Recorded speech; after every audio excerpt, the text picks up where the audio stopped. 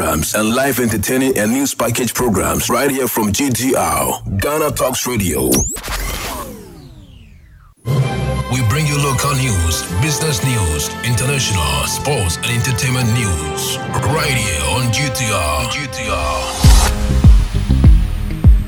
Good morning and welcome to the Daybreak News on Ghana Talks Radio. Coming up this morning, charcoal truck overturns on Accra-Nsawam Highway, 2 cars damaged.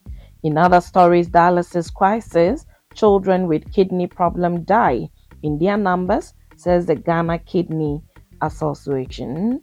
Retract and apologize to minority for hooligans remark, Ablakwa to Addison.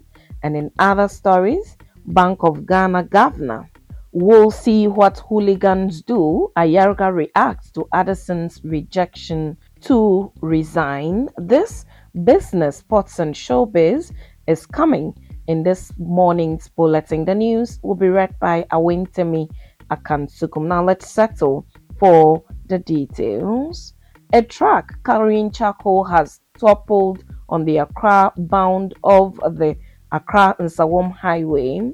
The unfortunate incident occurred at about 2 p.m. Thursday at Achimota, close to the Kantanka Automobile Showroom.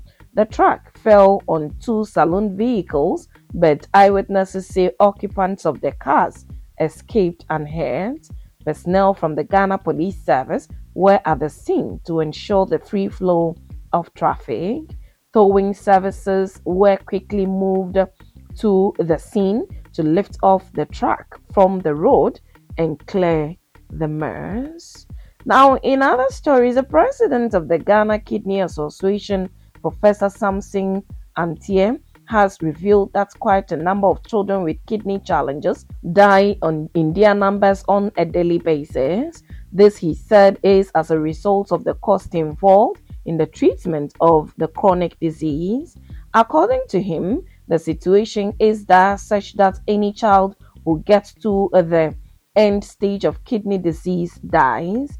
He made this claim while contributing to Kidney Health Matters with the media, providing statistics to back his assertion.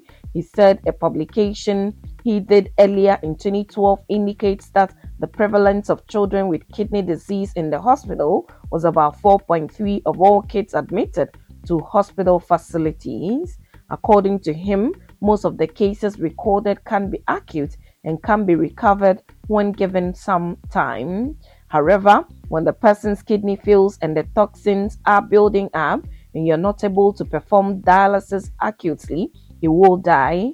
But the good thing is that for those with dialysis, it doesn't take a long time, probably 2 weeks, the kidney recovers.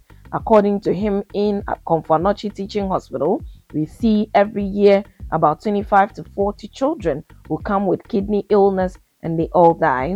This remarks comes after the passing of a 15-year-old patient receiving dialysis at the Cape Coast Teaching Hospital who had requested assistance in an earlier interview with the media.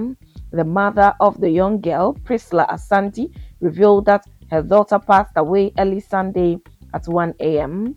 In an interview, Madame Ruth said that she saw her daughter Priscilla bloating on the day of her passing.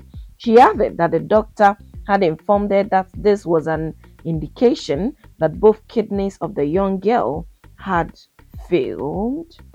Now, moving to other stories this morning, the Member of Parliament for North Tongue, Samuel Okudzeto Ablakwa, has called on Dr. Ernest Addison, the governor of the Bank of Ghana, to promptly retract his disparaging remarks and issue an apology to the Occupy Bank of Ghana protesters. This follows the governor's dismissal of calls by the opposition National Democratic Congress and the Minority Caucus in Parliament for him to resign. Dr. Addison, in an interview with the media, said he was not stepping down and described the protest by the NDC as completely unnecessary. In an interview Thursday, Ablakwa asserted that Ernest Addison must retract and apologize, and I can assure you that we take a very serious view of this matter. We condemn the statement he has made. We are not going to take it lightly, and on behalf of all the people we represent who are already outraged by those comments, we are going to make sure that this governor is removed from that position. Now, in a related development this morning, the opposition National Democratic Congress member of Parliament for Boku Central, Mahama Ayariga, has reacted to an interview the central bank governor, Dr. Ernest Addison, reportedly granted to the media, allegedly describing Tuesday's protesters as hooligans. To Mr. Ayariga, having been called as hooligans, he, Addison, will get a response of hooligans. I, Mahama Ayariga, I'm sure that you will see what hooligans do. I don't know what my colleague MPs will think, but when we meet, we will discuss and let you know. But I'm sure that having called us hooligans, he will get a response of hooligans, Mr. Ayariga stated in a radio interview on Thursday. Mr. Ayariga was reacting to a report by the central banking, which reported on an interview Dr. Addison granted the portal in reaction to last Tuesday's protest, which called for his resignation. Asked if he had read the report by the central banking, Mr. Ayariga said he was following up on what the media had reported. Now, moving straight to some business this morning, Ghana's economic growth is expected to decelerate to 1.5% this year. Fresh projections by the World Bank have suggested the slowdown is a sharp drop from the 3.1% growth in 2022. It is also significantly low per the average of 61% pre-pandemic growth. The World Bank, in its latest Africa's Pulse report, revealed that generally economic growth on the continent will fall to 2.5 this year from the 3.6% recorded in 2022. This is being triggered by rising instability, weak growth in the region's largest economies, including South Africa and Nigeria, further exacerbated by lingering uncertainty in the global economy. The report by the World Bank is an analysis of issues shaping Africa's economic future. Per the report, Ghana's growth rate will drop by almost 50%. Categorized under non-resource rich countries, factors that will drag down Ghana's growth prospect is the persistent high inflation rate, lower credit as a result of the elevated interest rate, and weakness in the energy sector. This will lead to reduction in household and industry energy consumption level. That is not only Ghana's woes, but other elements such as the quest to achieve fiscal consolidation and low agri yields, especially in the cocoa sector, has been identified as major hits by the World Bank. Now, moving to the latest in sports, Keto Kreku has been re-elected as president of the Ghana Football Association GFA for a second term. In a one-sided contest held at the Global Dreams Hotel in Tamale, the Northern Region on October 5, 2023, Okweku secured his position with an overwhelming 117 yes votes, with only 2 no votes and 1 person abstaining. Okweku ran unopposed in the GFA elections as his competitor, George Efrie, was disqualified by both the Elections Committee and the Appeals Committee following a review process. The former Chief Executive Officer of Dreams FC initially assumed office October 25, 2019. Despite the looming threat of an injunction notice, GFA executives decided to proceed with the electoral process. The GFA has scheduled its Congress in Tamale for September 27, 2023. However, King Faisal applied for an injunction, leading to the rescheduling of the assembly for early October. King Faisal's argument was that a valid Congress cannot take place to elect the president until new Executive Council ESCO representatives are duly elected.